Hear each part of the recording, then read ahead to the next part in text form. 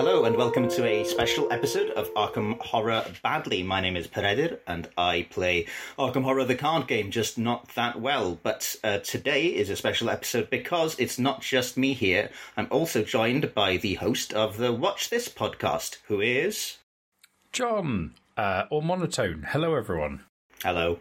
John, do you want to explain to our lovely, hopefully joint audience why we are both on the cast today?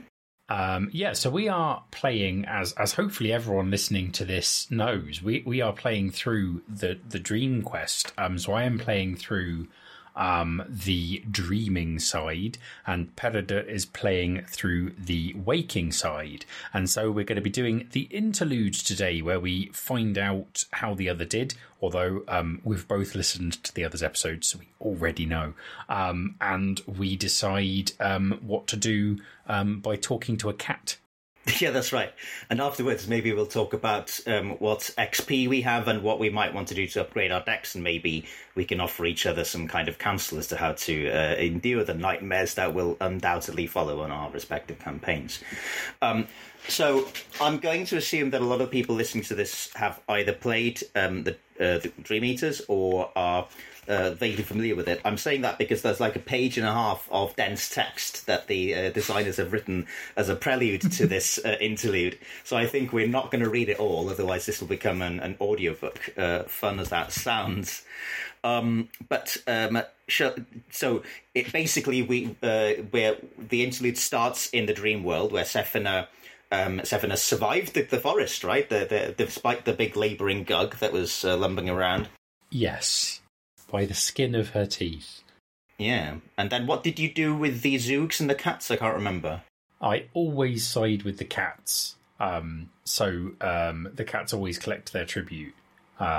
Because I have two cats and I don't want them to be angry at me. You're worrying that Arkham Horror will bleed into the real world, given that cats have that power. Yeah, definitely. I don't take any chances when it comes to my cats. That's a fair point. I actually have... One of them is currently sat behind me, watching and making sure that I'm being proper. So, yeah, got to be on side. Okay. So then Sephina meets Randolph Carter, who looks fine. And they go to Ulthar and find Virgil Grey, I think. And then Virgil Grey's black cat starts talking to you. He does. And Sephina's a little bit perturbed, I think. Although she has had some fairly strange dreams in her time, so perhaps not that perturbed. I don't know whether talking cats is as odd as dreaming of the spires of Carcosa. They're probably on a kind of similar level, aren't they? Yeah. So, so the black cat in Interlude... Well, yeah, we're in Interlude 1, and the black cat... is asking, what shall I tell your friends in the waking world? So the lead investigator, that's you, must choose one. Yes. You tell your companions of your quest, your plight, and your peril. The black cat will return to you once this message is delivered. This may put an undue burden on your companions. Who is William? Or tell William about your new friends and about the Dreamlands. Or... tell William that he is in danger and that you are safe. The Black Cat will stay with William once this message is delivered. This might make your quest a little bit more difficult. Or, you don't trust this creature one bit. You threaten the Black Cat, warning it not to approach your friends under any circumstances. I'm assuming you're taking the fourth one. Yes. No. So, I think... Sephina, I don't think that I... am in peril. Sephina had a good time in the wood, and it got a little bit hairy, but she's not panicking yet. And I suspect she has confidence in William's ability to take care of himself, especially with his shovel and his skull. So I think she will share her knowledge of the Dreamlands, and so the Black Cat will share the knowledge of the Dreamlands as well. Mm. And the astute listener who has played this campaign before may note that is the choice if one wants to get a certain ending. So yes. Okay, so that means that you record in your campaign log that the Black Cat shared knowledge of the Dreamlands. So both campaign logs we record that the Black Cat has a hunch. Okay. So then in Black Cat 3, following scenario 1B, which is mine, I meet the cat as well, and it's so that's where we see the Black Cat as a hunch, and that's it. So there was an opportunity, of course, to put tokens in our bags, but I think by not putting any tokens in, we're not disadvantaging or advantaging either of our campaigns, and I think that's probably fine. Yes. Yeah, I think certainly your deck seems to be going very well, and my deck seems to be going pretty well. So I'm not too worried about either side particularly. When I played through with my wife, our waking side decks were doing much worse, so we decided to send the cat to help our waking side selves as a result. I think when I played this to 3-player, it was the other way around. I think we struggled a bit in the dreaming side, at least initially, but absolutely wasted the first scenario in the waking side, and so ended up sending the people to help in the search for Kadath, which I think was broadly useful. Yeah, but I think that your deck looks pretty cool, and there's opportunities maybe to in cooling it more. So on that front, do you want to tell the fine folks how many XP you got and any ideas you have as to how you would upgrade Sefina's deck? So I managed to get 10 experience, which is lovely. And so I've been thinking, so obviously like previous times I've played Sefina, there are some upgrades that come to mind quite quickly, but they are really all rogue cards. And so I've never really lent into her mystic side from the XP direction. The only thing that I kind of I would be very surprised if I don't take the 4 of Cups. Because Sefina's large opening hand means that she gets good value out of the tarot because she's more likely to see them. And also because I'm leaning so heavily into my heads, then that will help me out. Other than that, I'm not sure. I could take Ornate Bow, but most of the pluses to my feat are rogue cards, so I am just going to be at 4+2 if I take the bow. Is it 4+2? Yeah, and I'm not sure about that. But equally, I can't take upgraded shriveling. So any suggestions are very welcome. Okay, so I mean the ornate bow. The problem with that is that it takes kind of an action to reload it, right? Which means that in solo that feels quite action intensive. So your problem is, as you've said, that you only have base level shriveling or access to base level shriveling. So I had a few thoughts about kind of hand items. There's Abyssal Tome is a possibility. This is a recent one that was in Devil's Reef. Abyssal Tome is a book that you exhaust it and you fight with your will instead of your fists. But you can stack Doom on it to give yourself a skill bonus and the damage bonus. Now, I don't know whether or not Sefina likes having Doom in play, but probably not. But that is an option to be fighting at will higher than 4. Yeah. Another option that I thought, which is kind of from a different direction, is something like Grotesque Statue 2, which allows you to basically draw 2 chaos tokens and use 1, and sometimes in the last scenario there were times, I think you'll agree, where you kind of wished you hadn't drawn the token that you had drawn. Yep, that's fair. And because Sefina doesn't necessarily do much with her hand slots, potentially that's something quite nice to have in play to negate the evil of the chaos bag.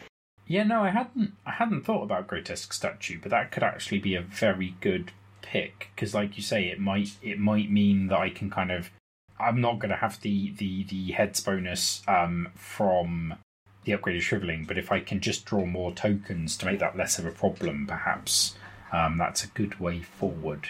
I also thought of tarot for you. I also thought, and this is a pre-left field, of Anna Kozlov.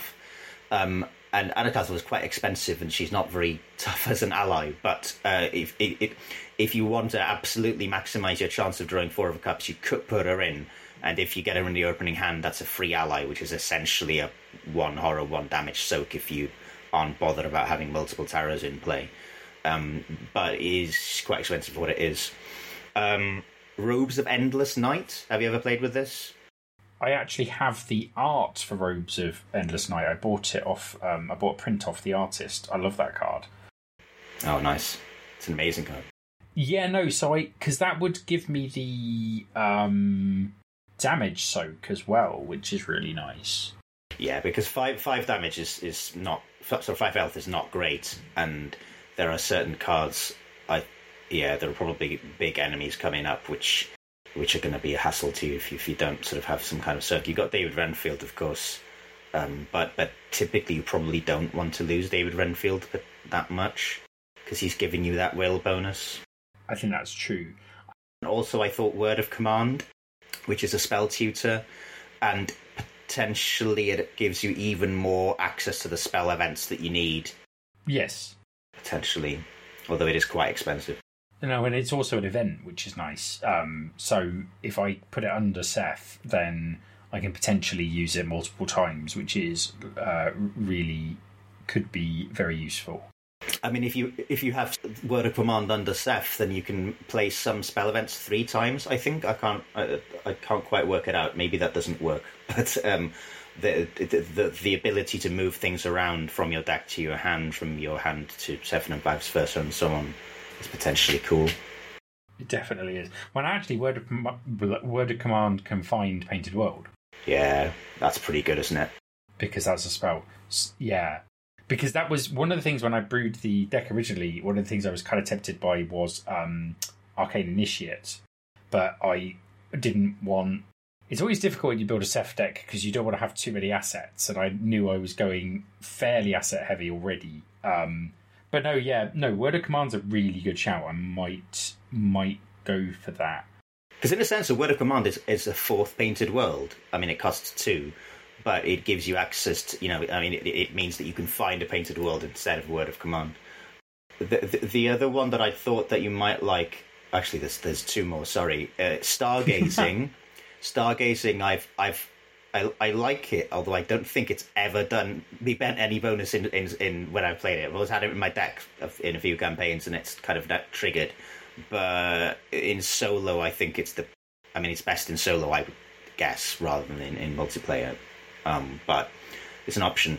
And then level 2 Guts, because your willpower is not amazing.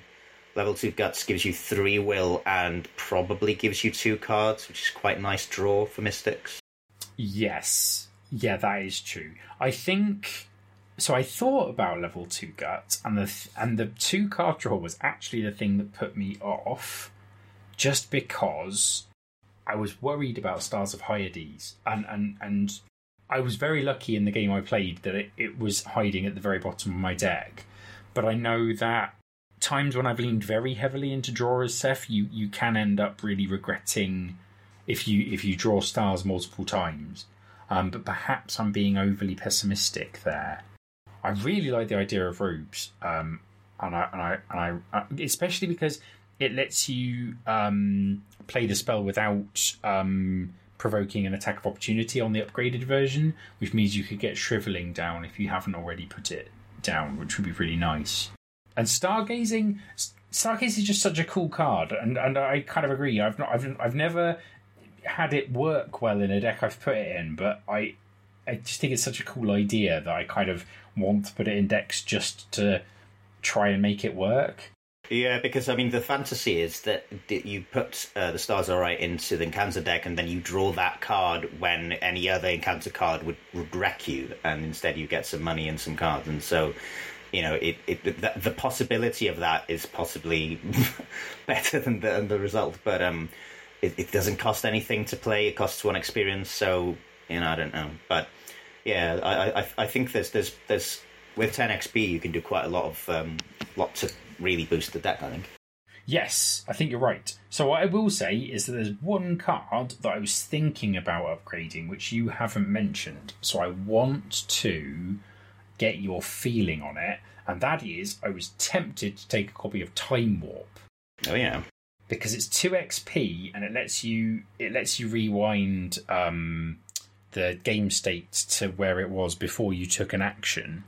And there were a couple of times in that last scenario where I drew the auto fail, where I was like, if I could time warp to before I drew the token, that would have helped quite a lot. And so I was wondering about that as a kind of, I absolutely can't fail this check insurance. So it's fast, right, which is pretty good. If you put it's an event, obviously you can put it under Sephina if you draw it, but you kind of might want to put 2 in your deck if you're going to be hoping to draw it in the opening hand, I suppose. Yes. It kind of depends, doesn't it? Because, for example, if you're talking about undoing a token pull, then maybe something like Grotesque Statue is slightly better there, because you can have it in play and then you can use it 3 times rather than just once for Time Warp. And the downside or the drawback of that is that, of course, you have to predict beforehand that you're going to want to draw 2 tokens, whereas Time Warp you can decide after the fact. But I mean, in most decks, I would say that Time Warp is, you kind of have to have it at exactly the right time in your hand. Whereas if Sephina can have it underneath her, then that gives you much more flexibility with when to play it. Yeah, I think it's it's potentially quite nice. But of course, it's one of those cards which maybe you end up putting in your deck and then you kind of never play it. It requires things to be sufficiently bad, get it. But everybody listening probably has had an experience in this game where something goes wrong and it was important for it not to go wrong. Maybe it was the clue that you needed, or the evasion that you needed, or the parley that you needed, and because you failed it, everything's gone wrong. Or maybe it's drawing an encounter card. No, you can't. It's resolving an action during your turn. So you could. So I don't think you can. If you're drawn to the flame, you could undo that, right? Yes, you could. I mean, you'd play it again and draw a different card, but I think you'd just draw the same card again, but at least you'd know it was there. I think the card, yeah, exactly. So I guess you could play Drawn to the Flame, be like, oh no, this is a terrible encounter card, and then Time Warp back and prepare to do something that would help you deal with it. So like it was an enemy, you might be able to get down shriveling or something. But it might be that it's something for later. I'm wondering if it could come in useful in the last scenario with He Who Shall Not Be Named. Yeah, they're such crucial tests if you're going down that route, and I've had the experience, as you may know, of drawing the wrong thing at the wrong time there. I would probably say that you want to, and same for me, you want to kind of bolster the deck first and put in things that just make it work better. Time Warp feels like a kind of luxury card, which is going to be fun and useful, but maybe there are other things that you want to shore up first. But I if you put one in, I think you probably would be able to play it, especially a 7. Yeah, I think you're right. So I think probably I'll put in 4 of Cups and the Robes of Endless Night, and then probably Word of Command. But I'm a little bit wary if I put 2 Grotesque Statues in, I'm changing the mix of assets to events quite a lot. Whereas if I put Word of Command in, I think that will firstly not change the ratio as much, but secondly kind of help with the fact that I'll be seeing fewer events potentially. But yeah, okay. Yeah, that makes sense. So that would be 2 Robes, 2 4 Cups, and 2 Words of Commands for 10? Yeah, I think so. And I think I'll probably swap out Emergency Cash, Sign Magic, and Voice of Ra. Sign Magic was in there in case I wanted to play 2 copies of Shriveling and Sixth Sense. I am not really sure that is something I need to spend a deck slot on. Voice of Ra and Emergency Cache taking... I felt I had... At no point in the game I played in the last episode did I look at Voice of Ra and think, oh, I could play that to get, like, cash. And so I think taking that out makes sense. And because I'm putting Robes of Endless Night in, I'm going to be getting the economy benefit from that. So I don't think I need to worry too much about... And you've got Uncage the Soul as well, which I can't remember if you used it or not last time, but that's kind of a free Shriveling or a free Sixth Sense, basically, isn't it? No, the great thing with Uncage the Soul is that it's got the two will icons as well, so even if you don't want it for the money, it's good for the commit. But yes. Cool, okay, brilliant. I'm going to now give you suggestions on yours. Are you ready? Yeah, sure. So I got 11 experience from The Waking Nightmare, but that was basically, I got 10, and then I got the 11th from Yorick's signature card, Bury Them Deep, which is so good, right? I mean, getting hopefully one extra experience every scenario is quite useful. No, it's awesome. Yeah, so I've got some ideas. I've sort of been thinking about this quite a lot over the past few weeks and thinking, what would I spend it on? So give me your ideas, and then we'll talk about it. Okay, so first idea, and I suspect this is an idea you've already had, but I think upgraded Vicious Blow is the first thing I'd spend XP on, just because I think you're going to struggle with 0 to 2 access in getting the action compression of those really beefy Guardian weapons, and being able to potentially get that +2 if it succeeds by 2 or more on the damage is just feels so great. And it feels great even in someone who has access to like Lightning Gun and Shotgun and those, but like for your Yorick deck, I think it might be a real good pick. Yeah, so with Winchester, I fight at 6, and with Vicious Blow committed, I would be fighting at 8. And if I succeeded by 2 and revealed a positive token or non-negative token, I would be doing 5 damage, which is enough to take down most of the kind of beefy 1 victory non-final boss enemies. That's a pretty solid recommendation. I think the only when I played Vicious Blow in the first scenario, I think it was unnecessary. I played it for a reason, just in case I failed to draw the token to make the Winchester kick off. But it means, for example, that I can just stab with a knife and commit Vicious Blow and potentially do 3 damage, and that's pretty good. Yeah, no, it is, and I think if I recall correctly, the ability to commit it to the knife to do 3 damage can come in super handy in one of the later scenarios on the Awake side, where I think there are some particularly nasty 3 health enemies that need to die. And the swarming enemies as well. I mean, there's almost no just single 1 health enemies in these campaigns, as far as I remember. They're always kind of in groups, so you almost always want to be able to do 2 or 3 damage. So, yeah, I think that's fair. The other thing that I would possibly suggest doing early, especially given the Winchester, because I'm... well, tell me if I'm off base here. My suspicion is the Winchester is not a card you're looking to swap out. That's correct. That's correct. I mean, it plausibly there are really sort of strong 5 XP guns that I could look at, but the Winchester is got a lot of ammo. It does 3 damage. You know, in the recording you heard, it did it quite often actually, and I am playing on easy, which makes it more likely. But it's still kind of it's pleasing to use. So I don't intend on getting rid of it, and if I did upgrade it, I would upgrade it to another 2-handed weapon, I'm guessing. I mean, Lightning Gun is cool, right? But Lightning Gun doesn't have much ammo. That's what's putting me off, I think. Well, also you can't take Lightning Gun because it's beyond your... But if you're planning to keep the Winchester, I think if I were you, I would take a copy of Sacred Covenant. 2 XP means the blessings go back in the bag if you didn't need them. My understanding from discussions on various Discords, there has not been a official ruling, as far as I'm aware, on whether or not ignoring a blessed token with the Covenant counts as revealing one for the purposes of the Winchester. Because it says you ignore their modifiers, but the Winchester says if you have revealed a token with a non-negative modifier, is a null modifier non-negative? These are the philosophical questions to which I have no answers.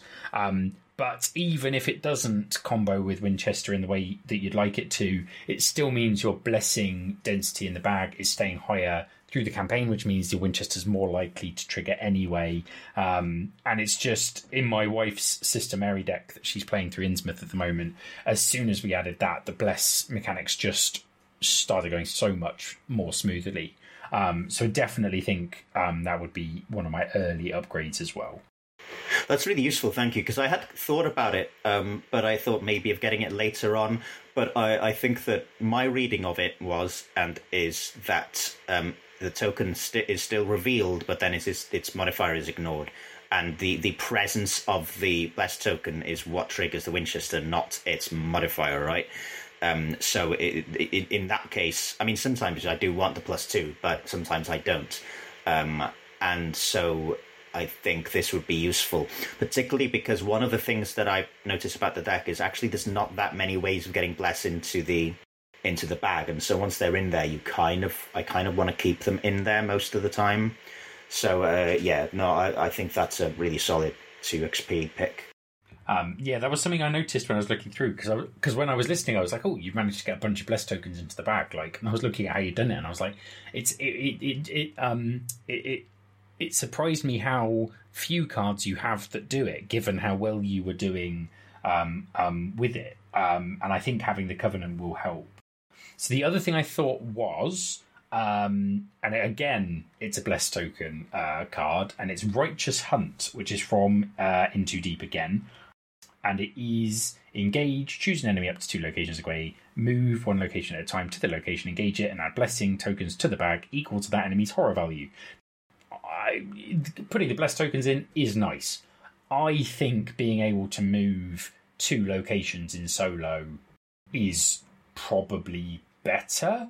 I think having a card that basically lets you save an action and an engagement potentially if the enemy you're going to is aloof is possibly very useful. And so that was kind of, I like it for adding the blessed tokens, but I like it almost as much for letting you just get a little bit more movement. Especially because, obviously with Neutral and Guardian being your only classes, movement isn't necessarily something that you've got a lot of. So I had... this is one of the few Guardian cards that puts blessings in the bag, so blessings in the bag. So I had looked at this. My concern about this is, how often do you get an enemy in solo that's far away from you and not hunting towards you? I mean, for example, my basic weakness is the thing that follows, who's got 1 horror, so I can pretty much guarantee that bugger's going to turn up, and so I could play Righteous Hunt to move to it and get a 1 bless. And obviously there may be other monsters who come up who have more than that, or horror than that.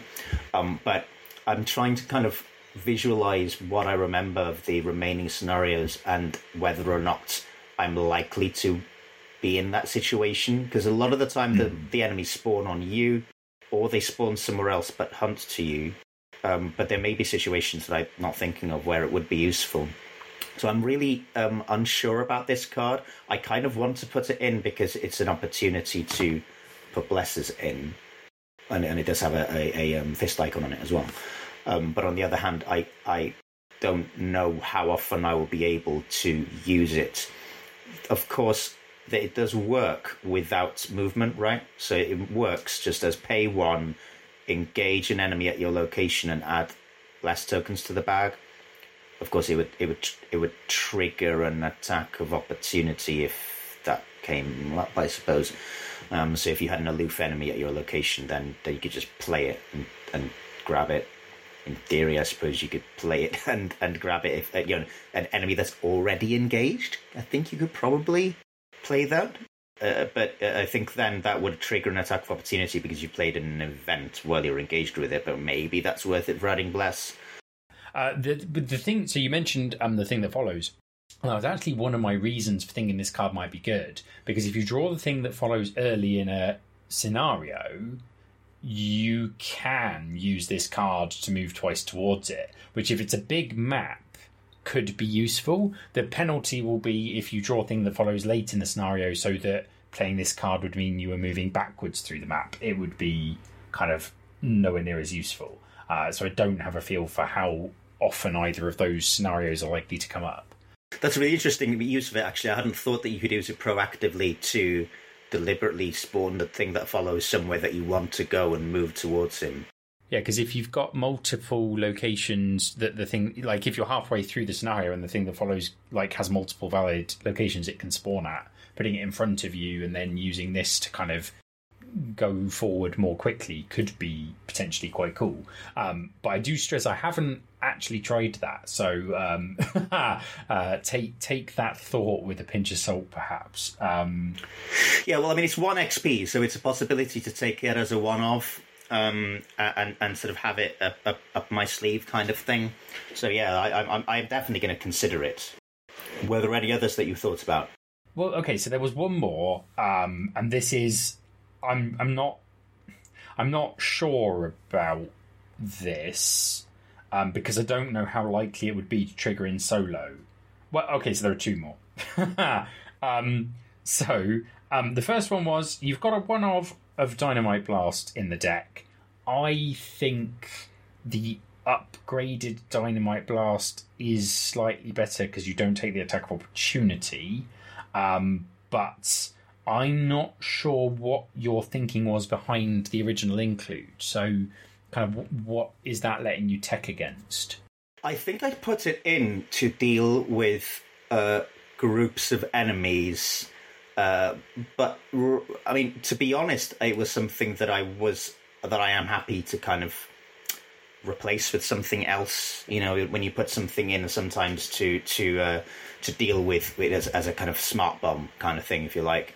And 3 damage in the early scenarios is often enough to kill most creatures, and especially with the swarms.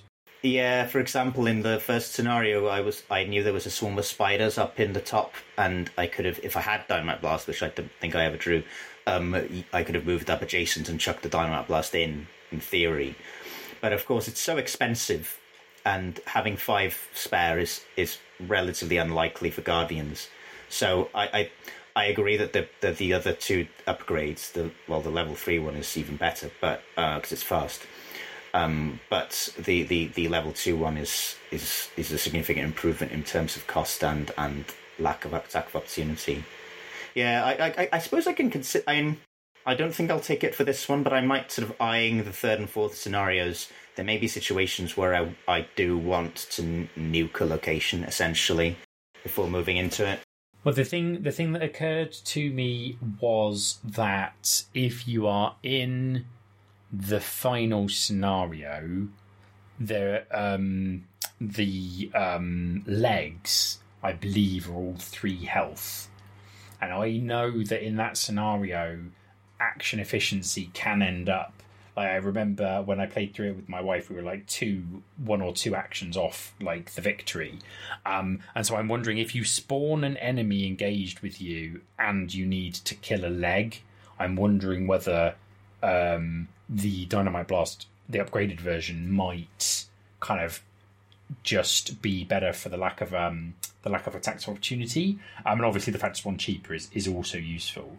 But yeah, it is potentially a very niche card, isn't it? So there is that as well. It's the guaranteed damage that makes it good in principle. I don't think I've managed to play Dynamite Blast very often in any of my games because it's so expensive. But I am aware of times when I've played it or my playing partners have played it, and it's been, pretty nice. So I don't know. I think my feeling is that I'll upgrade out of it this time, but maybe bring one back in before the 4th scenario. Possibly the level 3 one, which is fast, because then that becomes really nice then if we can save the money. I would recommend the level 3, but of course, again, it's over your. Of course I can't. I keep forgetting that because I keep thinking I am a guardian. I can take guardian cards. Yeah. So my last suggestion, the last thing I've got is I don't know whether. So obviously, flashlight combos well with Yorik's ability. But I was wondering about the card Lesson Learned, which lets you get 2 clues when a enemy does damage to you, and it's fast. And obviously, there's an argument here that, well, I think there are multiple arguments. Which is, firstly, finding 2 clues in solo can be less useful than it seems. I think when I played Seth, I kept thinking I should save Drawn to the Flame to find 2 clues, and I don't think I had a single 2 clue location in that scenario. So it can be a trap. Yeah, I think there was 1 or possibly 2 in the scenario that I played, and I was sort of walking around hoping that I would draw a scene of the crime at the exact moment that I was on the 2 location. But yeah. I mean, I think that I've not played Lesson Learned because I've not had a chance to. It's quite, I don't know. It kind of requires you to not kill enemies, right? To leave enemies until they hit you in the enemy phase. But that can happen more often than one thinks, I think. Well, and also the other thing is obviously if you're on a high shard location that has 2 clues and you're engaged with an enemy, you could also kind of, I don't know, play a knife or something to deliberately trigger the attack of opportunity to get 2 clues. So in that sense, if you end up kind of a hunter enemy ends on you and in an inconvenient moment, this can be parlayed into an advantage. But even if you need to trigger the attack of opportunity, you could basically kind of treat that as spend an action for 2 clues, which is still not bad action efficiency. The other thing is it's got 2 book icons on it. Which is kind of, so if you don't end up in a situation where you can parlay it into the 2 clues, it's still potentially helpful for investigating. Anyway, I think this is my most speculative. I think this is my most speculative suggestion. So currently my clue cards in the deck, and obviously Yorick on his own with his 2 intellect is not great at getting clues. So I've got 2 flashlights, 2 scene of the crime, 1 evidence, and 1 perception. I think I also used to take the initiative a couple of times in that last scenario to boost my intellect. I am interested in Lesson Learned. It is 2 XP though.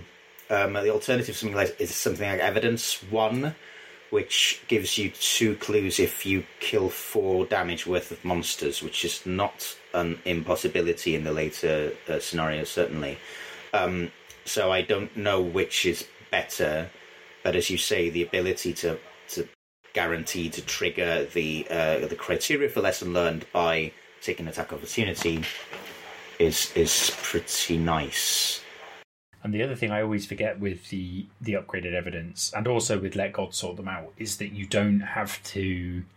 It's not that you have to do 4 damage in the turn, it's that you have to defeat enemies with at least 4 printed health. So if you've got 2 health enemies engaged with you that are both on 1 damage, it's okay to just do 2 damage. It still qualifies for Evidence 1. So that is a good point. And that's also got 2 books and is only 1 XP. So perhaps that's a better pick. Although Base Evidence also has 2 books. I should really take Base Evidence more. That's just a good card. Yeah, I mean, I've genuinely used Base Evidence much more frequently for its 2 book icons than I have for actually playing it. But I think I did play it in that last scenario, which was nice. I think upgrading Evidence 0 to Evidence 1 is something that I might do. And then potentially I could bring in Lesson Learned later, depending on how well I do with getting clues in this next scenario. We'll see. So those are really useful. Well, they are good suggestions all, and also it was useful to talk about them because some of them I had thought about and then kind of vaguely dismissed. But on talking about them with you, I think they've gone higher in my estimation again. Do you want to know? There's two cards which you didn't mention, which I thought about, which I want to share with you. One problem I have is that I took a mental and a physical trauma at the end of the last scenario, which means I'm going in as a 5/7, or the other way around, 7/5 stat line, which is pretty pants. I was considering various ways to try and compensate for that. I mean, ideally, I can put somebody like Tetsuo Mori into play and as soak, but I've had worse too. Is something that I've looked at. When you're dealt damage or horror, you can cancel up to 2 of it and then gain that many resources, so it gives you money as well. It is quite expensive for XP, but it is free to play. It responds to the problem that I have with low low sanity, and also it's a source of money. So I'm thinking maybe one of those, if I can justify it. No, that is and I should have thought about the trauma when I was looking at cards. But yeah, no, you're completely right. That is it is just, it's so good. It's so good. I think I've had worse is a very good pick. So yeah, I would say that's an excellent plan. What was the other one? And then the card that I think was when I was creating this level 0 deck, I thought, whatever else happens, I want to upgrade into that. And it's Bandolier 2. See, okay, right. So I looked at Bandolier 2 and I really went back and forth with myself on whether or not I thought it was a good plan, because I like the extra head. It's giving you the extra 2 hand slots, so I guess it means you can take like the Blessed Blade, the Winchester, and the flashlight, which is good. But given that as Yorick you're kind of discarding a lot of your cards, the only card you've got that you're kind of really holding on to is a Blessed Blade anyway. And I didn't know whether you'd want the head badly enough to pay the 2 XP. So I think I think it's a good pick, but I really did and ah on it, on whether I should suggest it.